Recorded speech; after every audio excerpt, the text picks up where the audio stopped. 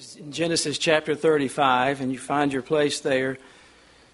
We're going to ask the Lord to bless His word this morning. We have followed Jacob down his travels from home to Laban's household, and now he's making his way back again.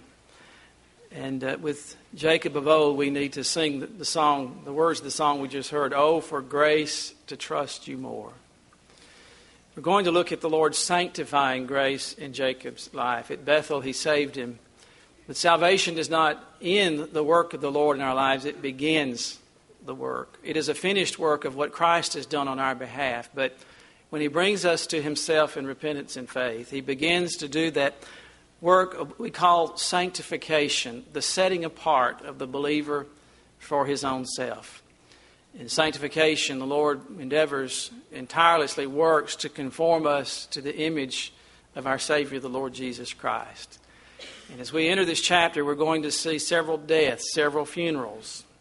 And so we know that the sanctifying work of the Lord in the life of a believer does not exempt us from pain and heartache and sorrow and those things that Jacob will witness and experience here.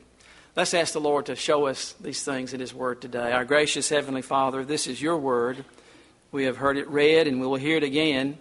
And then, Lord, by Your ordination, the preaching that so many find foolish, You have ordained as the means to proclaim the glorious gospel of Jesus Christ. And we realize that His gospel is in every line of every portion of this book. This is His story. And I pray, Lord, that I would be a faithful preacher, a proclaimer, a teller of the things of God today. Lord, I am not sufficient of myself to think anything is of myself. But I do know this, that my sufficiency is of God. And I believe in the power of the Holy Spirit, who moved upon men of old to pen these words and has preserved them for us to this very hour. And that this book is sufficient for all that we have need of. And Lord, in this room today, there's so many different needs, burdens and questions. And there's some outside of Christ. They've not come to Him in faith and believing on Him for salvation.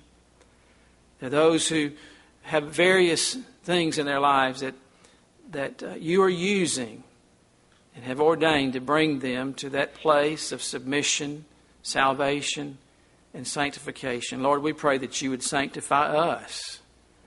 You are working on each one of us until we awake in Your likeness and glory. Now bless us and use us today, we pray, in Jesus' precious name. Amen.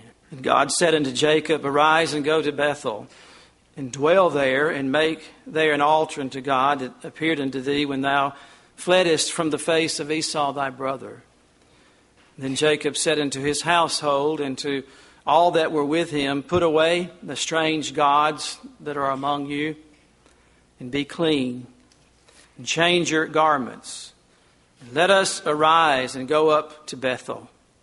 And I will make there an altar unto God, who answered me in the day of my distress, and was with me in the way which I went. And they gave unto Jacob all the strange gods which were in their hand, and all their earrings which were in their ears. And Jacob hid them under the oak which was by Shechem. And they journeyed, and the terror of God was upon the cities that were round about them. And they did not pursue after the sons of Jacob, as Jacob feared when his sons sought such horrible revenge. He realized that the nations could have sought revenge, and God so miraculously and wondrously protected them as they journeyed back home. So Jacob came to Luz, which is in the land of Canaan, that is Bethel, he and all the people that were with him. And he built there an altar, and he called the place El Bethel, because there God appeared unto him when he fled from the face of his brother. But Deborah, Rebekah's nurse, died, and she was buried beneath Bethel under an oak, and the name of it was called Allon Bathchuth. And God appeared unto Jacob again when he came out of Padan Aram, and blessed him. And God said unto him, Thy name is Jacob. Thy name shall not be called any more Jacob, but Israel shall be thy name. And he called his name Israel. And God said unto him, I am God Almighty, El Shaddai. Be fruitful and multiply. A nation and a company of nations shall be of thee, and kings shall come out of thy loins. And the land which I gave Abraham and Isaac, to thee will I give it. He reiterates the Abrahamic covenant made to his father and grandfather. Through Jacob this will be brought to pass, and to thy seed after thee will I give the land. And God went up from him in the place where he talked with him. We do not know how, but in some visible form the Lord was there, and there was some remarkable way that he left. He went up from him, the Scripture records for us. It was a very obvious thing in Jacob's experience here. And Jacob set up a pillar in the place where he talked with him, even a pillar of stone. And he poured out a drink offering thereon, and he poured oil thereon. And Jacob called the name of the place where God spake with him, Bethel. Warren Wiersbe writes, moving from Genesis 34 to Genesis 35 is like going from a desert to a garden or from an emergency room to a wedding reception. So great is the change of the events. And yet there is sorrow here as well. There is heartache in this chapter which records God's sanctifying work in Jacob's life. For example, there are 4 burials of loved ones here. This is the last chapter in Genesis that the Holy Spirit deals primarily with Jacob. From this point on, we hear from him very rarely, except, of course, when he is called to Egypt and when his sons go to Egypt for food and for help. But then it's just a part of the story.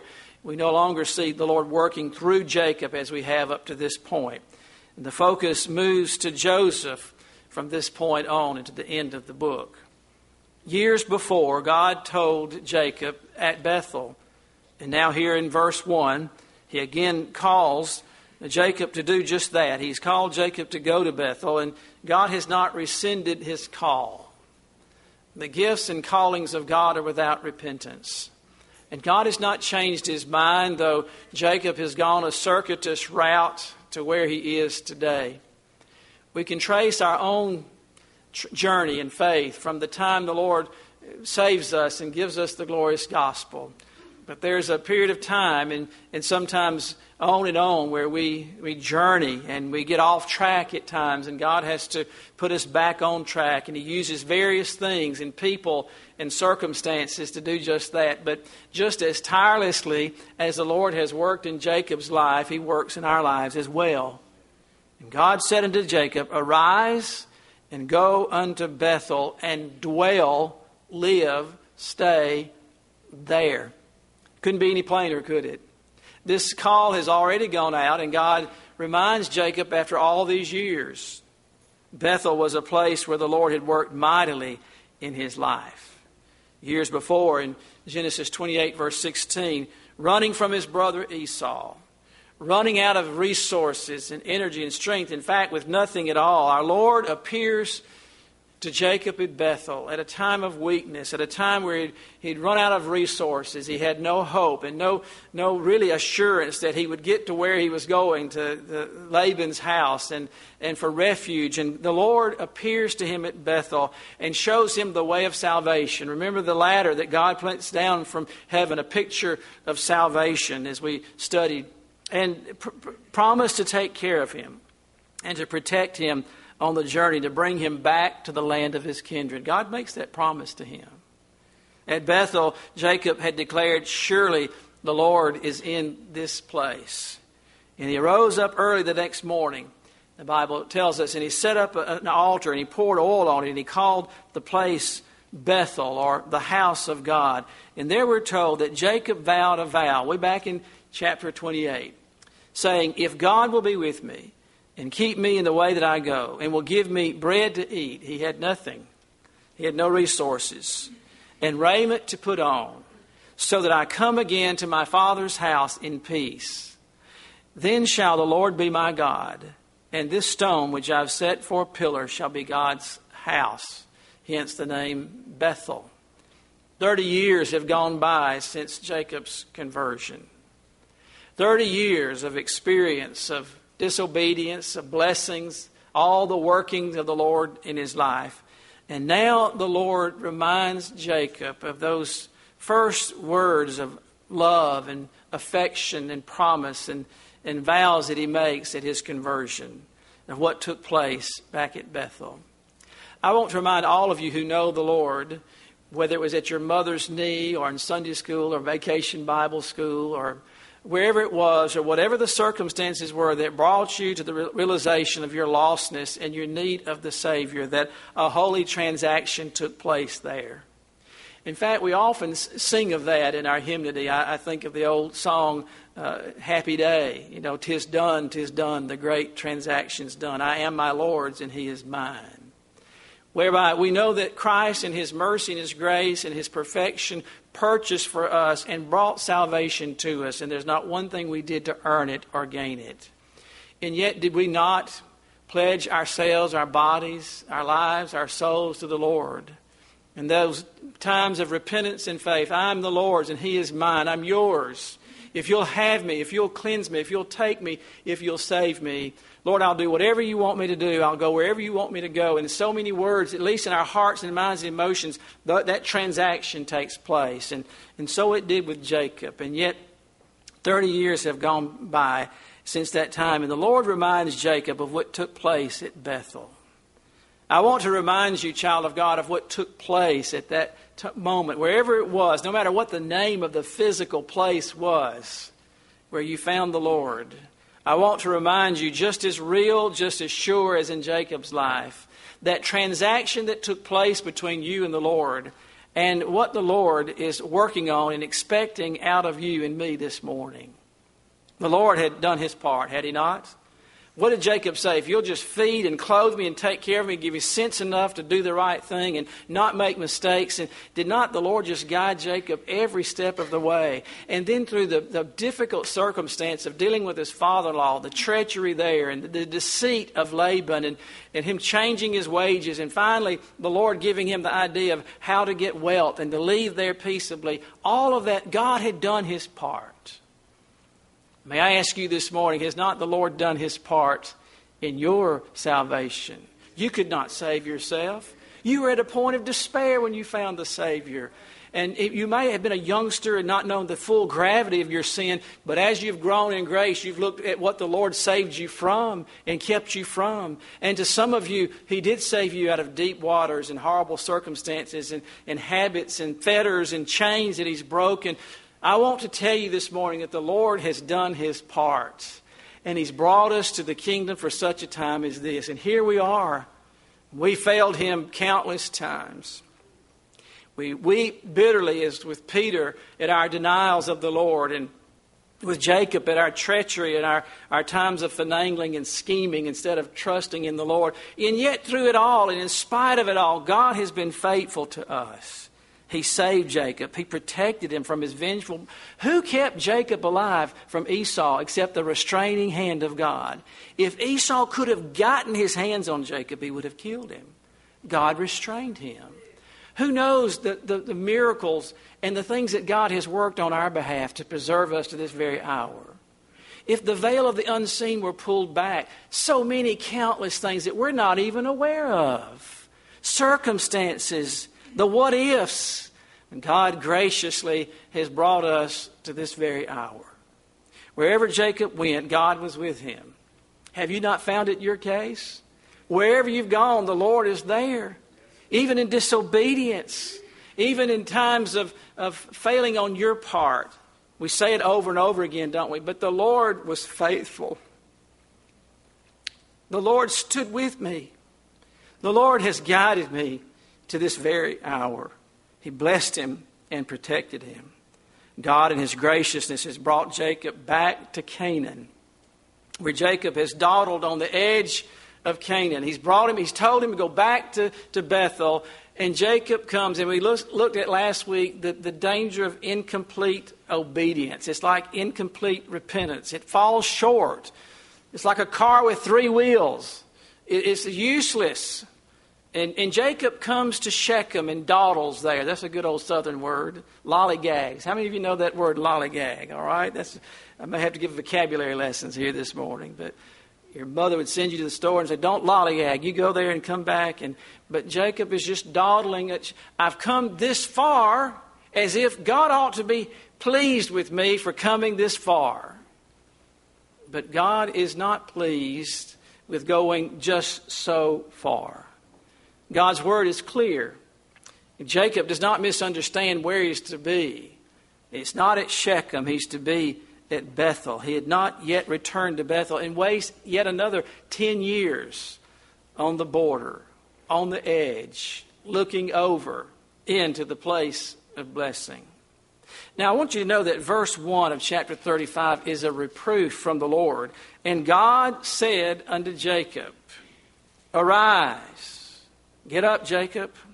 Arise, go up to Bethel and dwell there. We should read the verse with the emphasis on that adverb there. That is a reproof, and that it is a reproof is shown by Jacob's immediate response. He didn't need a thesaurus or a commentary. He did not need a concordance. He did not need a Hebrew concordance. He did not need to ask anyone. He immediately acted, didn't he? When the word of the Lord came again in its power and its authority in Jacob's life, ringing like a clarion bell, Jacob immediately acted. And the next thing we see, this reformation, this revival amongst his family, and Jacob beginning to lead the way. This 10 years has been a costly 10 years, hasn't it? Oh, the horror that has come to Jacob's household and his sons being so gruesome and horrible in their revenge of their sister's honor. This is a reproof. And amazingly, the Lord says nothing to Jacob about the idols in his family. Jacob knew. And he had ignored those idols. I'm sure that back when we heard of his wife's idols that she stole when she left from her father. What about that? Nothing is said of Jacob intervening or saying anything. And no doubt he must have known. And had he not, at least this dawdling on the border of Canaan and just inside of Canaan among the people of Shechem, his family and his household have gathered other idols.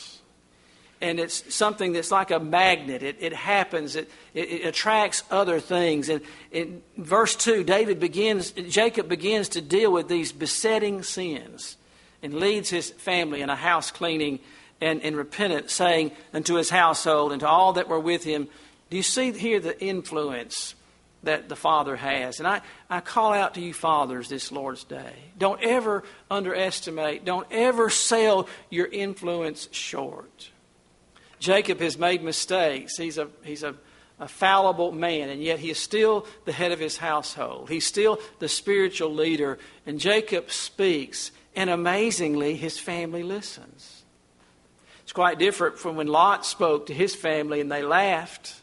He had already wasted his influence to such a point that they thought he was joking about any destruction or judgment from the Lord. But here, Jacob goes back and does those things that he knows. He returns to his first love, as the Scripture tells us, our Lord tells us to his churches there in Revelation.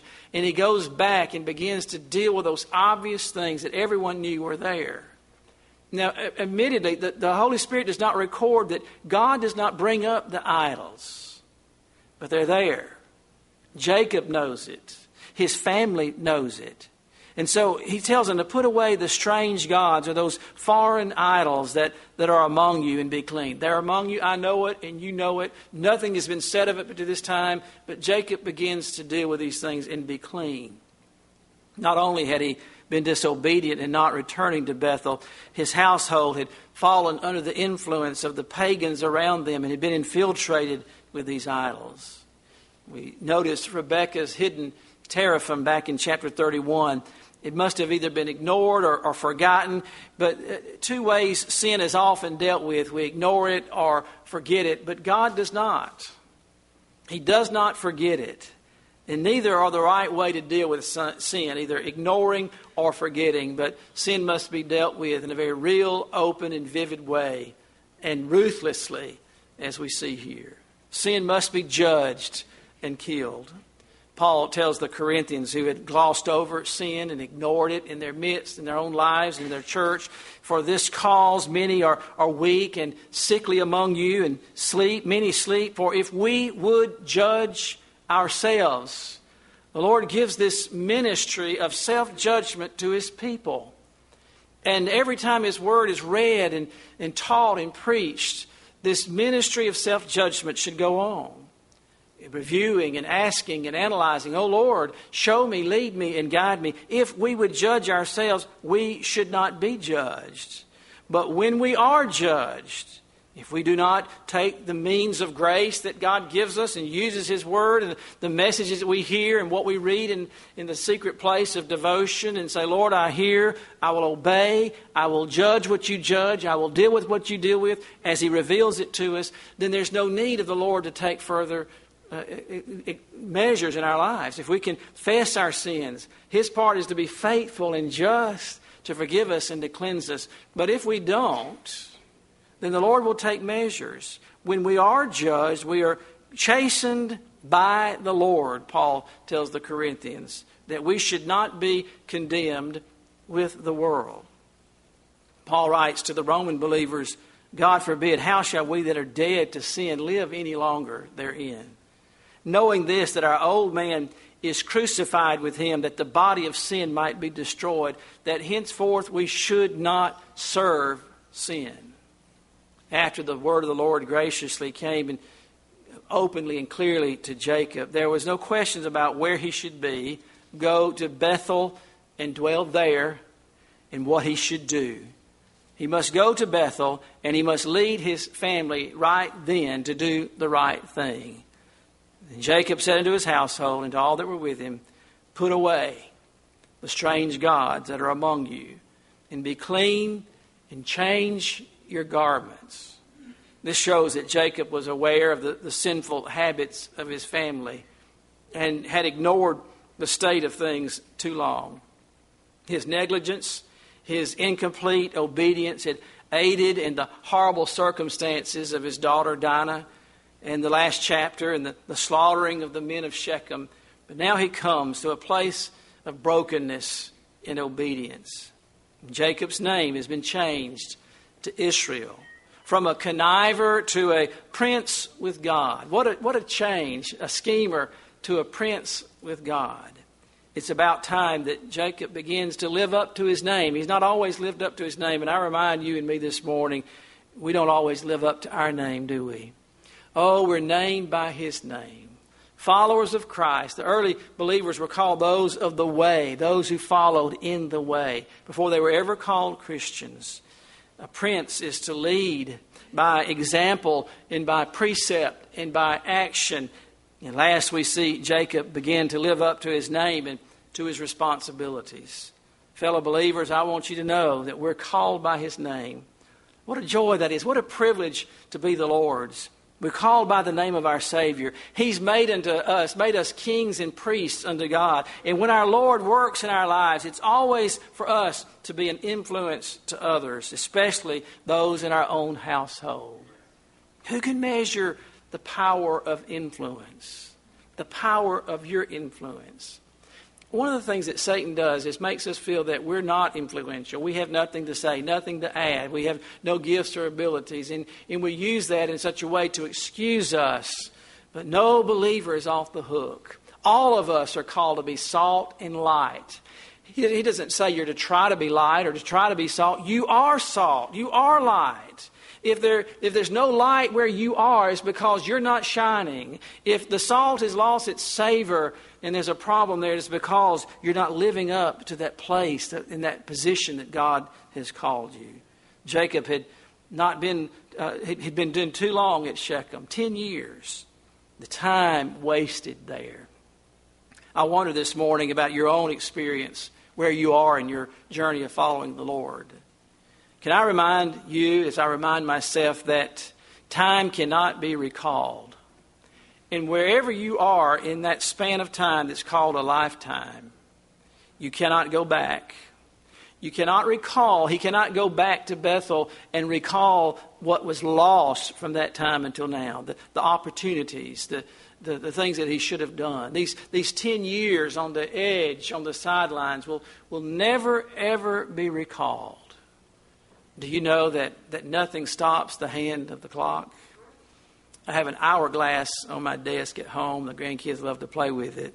And we set it up, and we like to watch the little sands go by. But do you know that your life is, from the time you were born into this time, there's a pile of sand at the bottom. Who knows how many more will go through before your time is over with.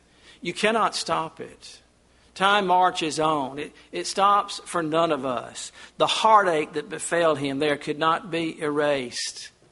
Why do we, like Jacob, tarry at Shechem when we should all be living at Bethel?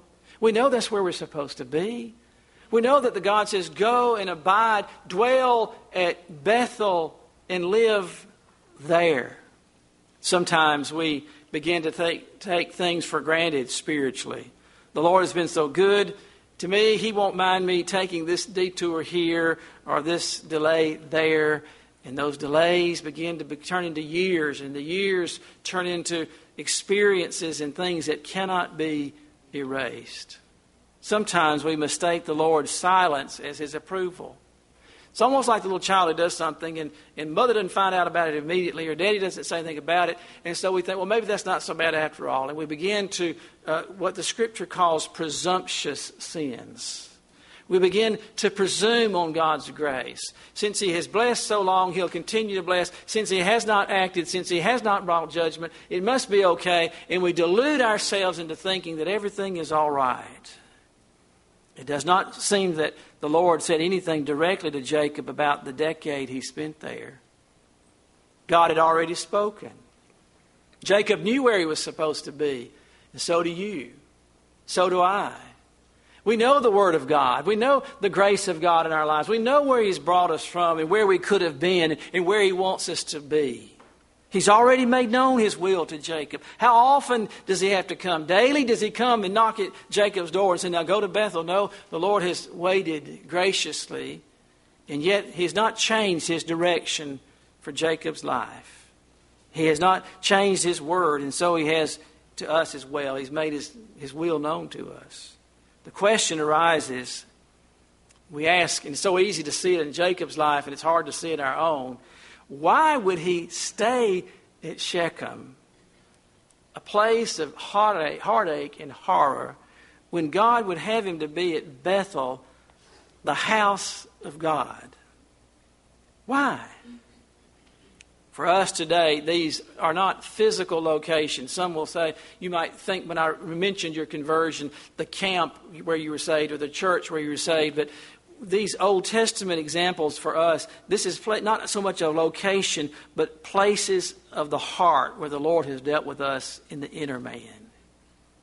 The child of God can trace the work of the Lord in their lives on the map of their hearts. There. You can go back there in memory. What a wonderful thing memory is. God has given us. We retrace His hand, His guiding, His path. And we can go back there in our mind, in our heart, and see where we were and where we are or where we should be. Bethel is the place of conversion, of salvation, where the Holy Spirit showed us, just as He showed Jacob, our sin and our need for the Savior, and pointed us to the grace and the mercy that's found in the Lord Jesus Christ.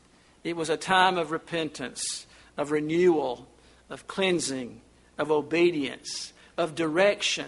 At conversion, we find a purpose in life. I am the Lord's and He is mine. I can live for Him. I can give myself to something. I'm not just floundering, living by my own devices. I have wisdom from on high. I know some things. I have the mind of God revealed to me. I can do His will. There is a purpose for me. And salvation brings all that to us.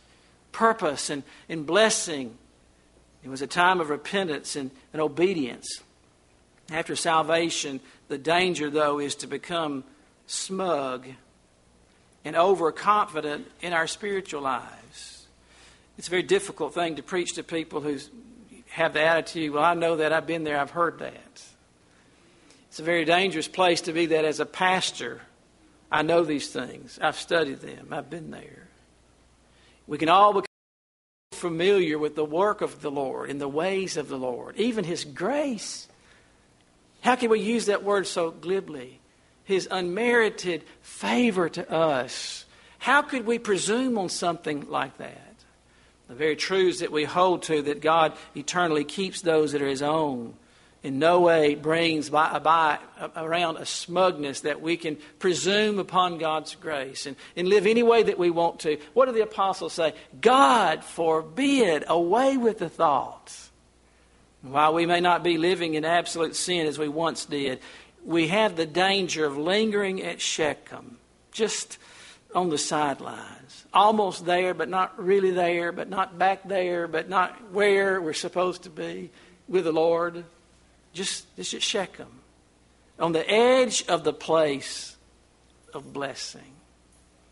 We often read when the children of Israel later will come to Kadesh Barnea, when they could just walk right on over into the land of promise. You remember that crossroads they came to? And they decided to do what so often churches do. They elected a committee. They said, well, we know what the Lord has said, but let's do some more investigation here. Let's go and select a committee and go in and see what's there. And they found nothing else. That committee found nothing else that they didn't already know. Giants in the land, mean, walled cities. It's a land flowing with milk and honey. The fruit and the vegetables there are luscious. And that report brought them nothing that God had not already told them. Just a little way, just a day's journey or so over into the land of promise. God said, go, it's yours. I want you to have it. I will fight your enemies. They will run from before you. I will guide you and lead you. You're going to live in houses you did not build and eat from vineyards you did not plant. And then at that crossroads, at that time of decision, what did they do? They decided not to act, not to go on into the land of promise.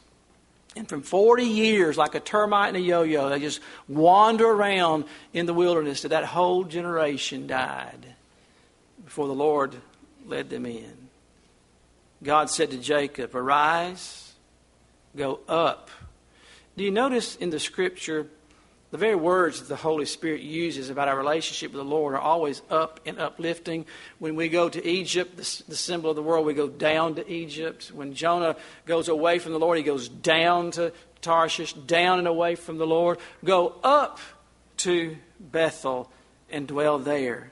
Whether it was literally up on the map or not, it was up because it was the place of God's choosing, the place of God's blessing. I'm sure that the horrible events in Dinah's life and the slaughter of the men at Shechem were used by the Lord to speak to Jacob, because He often has to use events and circumstances to hit us in the head spiritually for our stubbornness.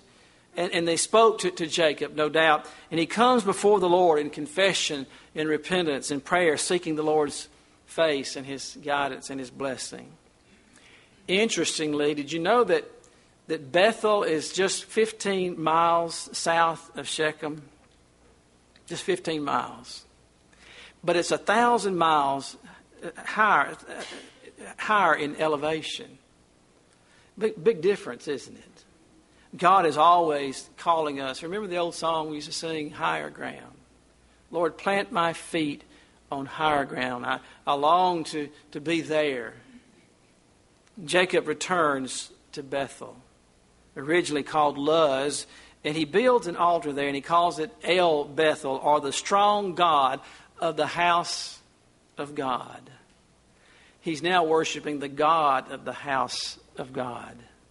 The Holy Spirit records for us that here a beloved family member dies. Rebecca's nurse, his mother's nurse, Deborah.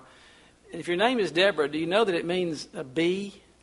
And someone has suggested that Deborah was a busy bee in that household, always working and serving. And no doubt she was an industrious and a faithful worker. Jacob has known Deborah all of his life. For his entire existence, Deborah has been there. And she came with his mother, Rebecca, from Mesopotamia. When Rebecca had left to marry Isaac, she brought Deborah with her. She had cared for Jacob from the time of his birth.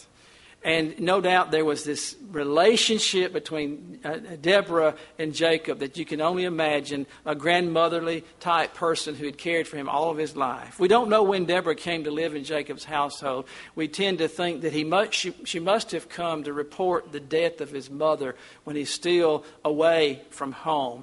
You remember that Rebekah promised her son, I will send for you when it's safe. No doubt when Deborah came, it was with the news, you can come back home now, but the sad news is that your mother is dead. How close Jacob was to his mother, and I'm sure that emotionally this closeness now is transferred to her maid and her helper, Deborah. When her duties and her loyalties had ended, she goes to live with Jacob's household. I think she comes to bring the news and just stays there, I'm surmising. But at some point, she leaves his father's household and comes and becomes a part of Jacob's household, probably serving as a grandmother to his own children. It's interesting, when the Holy Spirit records something for us, it's for our admonition. He records her death. And at a time of Jacob coming before the Lord, repenting, deciding to finally go to Bethel, we're told that someone very close to him and very dear to him dies. And I'm sure that he grieved as much at her death, possibly as he did at his own mother's homegoing. This kind of person had always been in his life. We see that even though Jacob is taking real and drastic steps to obey the Lord and to follow him, it doesn't exempt him from sorrow, does it? So often we think, now, Lord, I've gotten right with you. I'm trying to get back on track. I'm going to the place where you want me to be. I'm going to do what you want me to do. And then that sorrow comes. And we often think it is a harsh thing from the Lord. But after Deborah's death, while Jacob's heart is still tender, once again the Lord speaks to him. And look at what the Lord says to him in verse 9. He graciously comes to Jacob. God appeared to him again. His heart is tender. Do you know that the Lord uses circumstances, even these kinds of things, to speak to us? And so always look for the Lord to minister to you in these times. When he came out of Padan Aram and blessed him, and God said unto him, Thy name is Jacob. Thou shalt not be called any more Jacob, but Israel shall be thy name. He reveals himself to him as God Almighty, El Shaddai. Revealed to him by this name to Abraham in Genesis chapter 17, verse 1. That's the name that God revealed himself to Abraham, and to Isaac into Genesis 28, verse 3. And so now God is becoming not only the God of grandfather and father, but of grandson. And we often refer to him as the God of Abraham, Isaac, and Jacob. The name is related to the Hebrew word breast. In the Hebrew, the word shad is breast. And it gives the idea of God as one who nourishes and provides, who is strong enough to do all things and to give us all that we need, no matter what the circumstances may be. He reiterates to Jacob the Abrahamic covenant, that sovereign covenant of grace that God made to Abraham of old. I'm going to make you a great nation. You who are nobody, I'm going to make you a great nation, as the stars of the sky and the sands of the sea, a great and mighty people. And through you, every nation on earth will be blessed. And we are through the coming of our Savior, the Lord Jesus Christ. He reiterates that through Jacob, he would bring this to pass. Jacob would be a company of nations. Look at the words that the Lord uses here. You're going to be a company of nations, speaking of his sons as being the 12 tribes of Israel. Jacob is now at last Israel, a prevailing and powerful prince with God. It's as if God is saying to Jacob, now Jacob, live up to your name. Live up to it. I have made you a prince. Now act like one. And I remind you, church, today, so it is with us. We are children of the King. We're seated in heavenly places. Our lives and our conduct should be carried out with this exalted privilege in mind. We are joint heirs with Christ, the Bible tells us. And we have a noble calling. We have great responsibilities. I beseech you that you walk worthy of the vocation wherewith you're called. After building an altar and a place of worship at Bethel, Jacob journeys to go see his father Isaac. When they get to Ephrath or to Bethlehem, Rachel dies in childbirth. She's already had Joseph and after years of barrenness, and now she names this baby Son of Sorrow. And Jacob wisely changes his son's name, not wanting him, no doubt, to bear that his entire life, every time his name was called, that his mother died when he was born. And he changes his name to Benjamin, or son of my right hand. You see, Jacob is beginning to look at life in a different perspective, from a heavenly, spiritual perspective. And Jacob tenderly marks her grave with a monument which was still evident in Moses' day. Reuben's sin is recorded there in verse 22. It was a statement of, as much as anything, that he was now going to take over the leadership of the family. He was going to be the patriarch.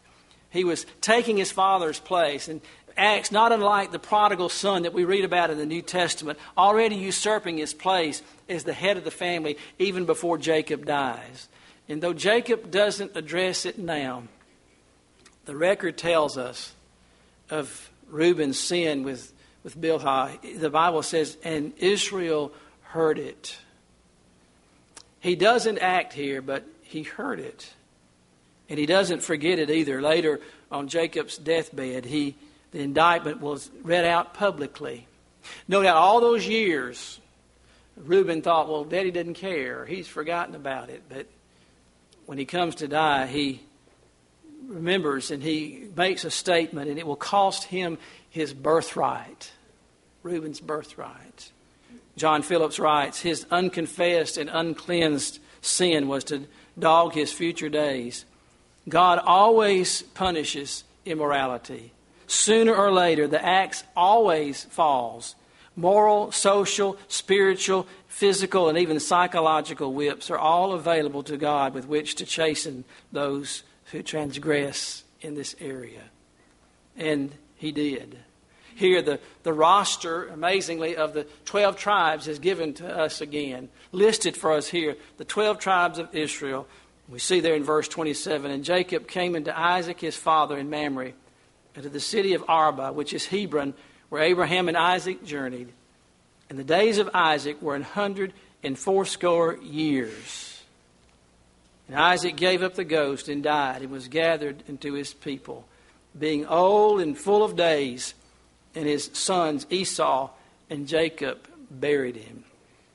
At last Jacob is at home, this time finally with his entire household. No doubt he has made some visits, but now he's here. All of his sons, the whole entourage. What a sight it was just before Isaac dies. Isaac is old and blind and feeble, 180 years old.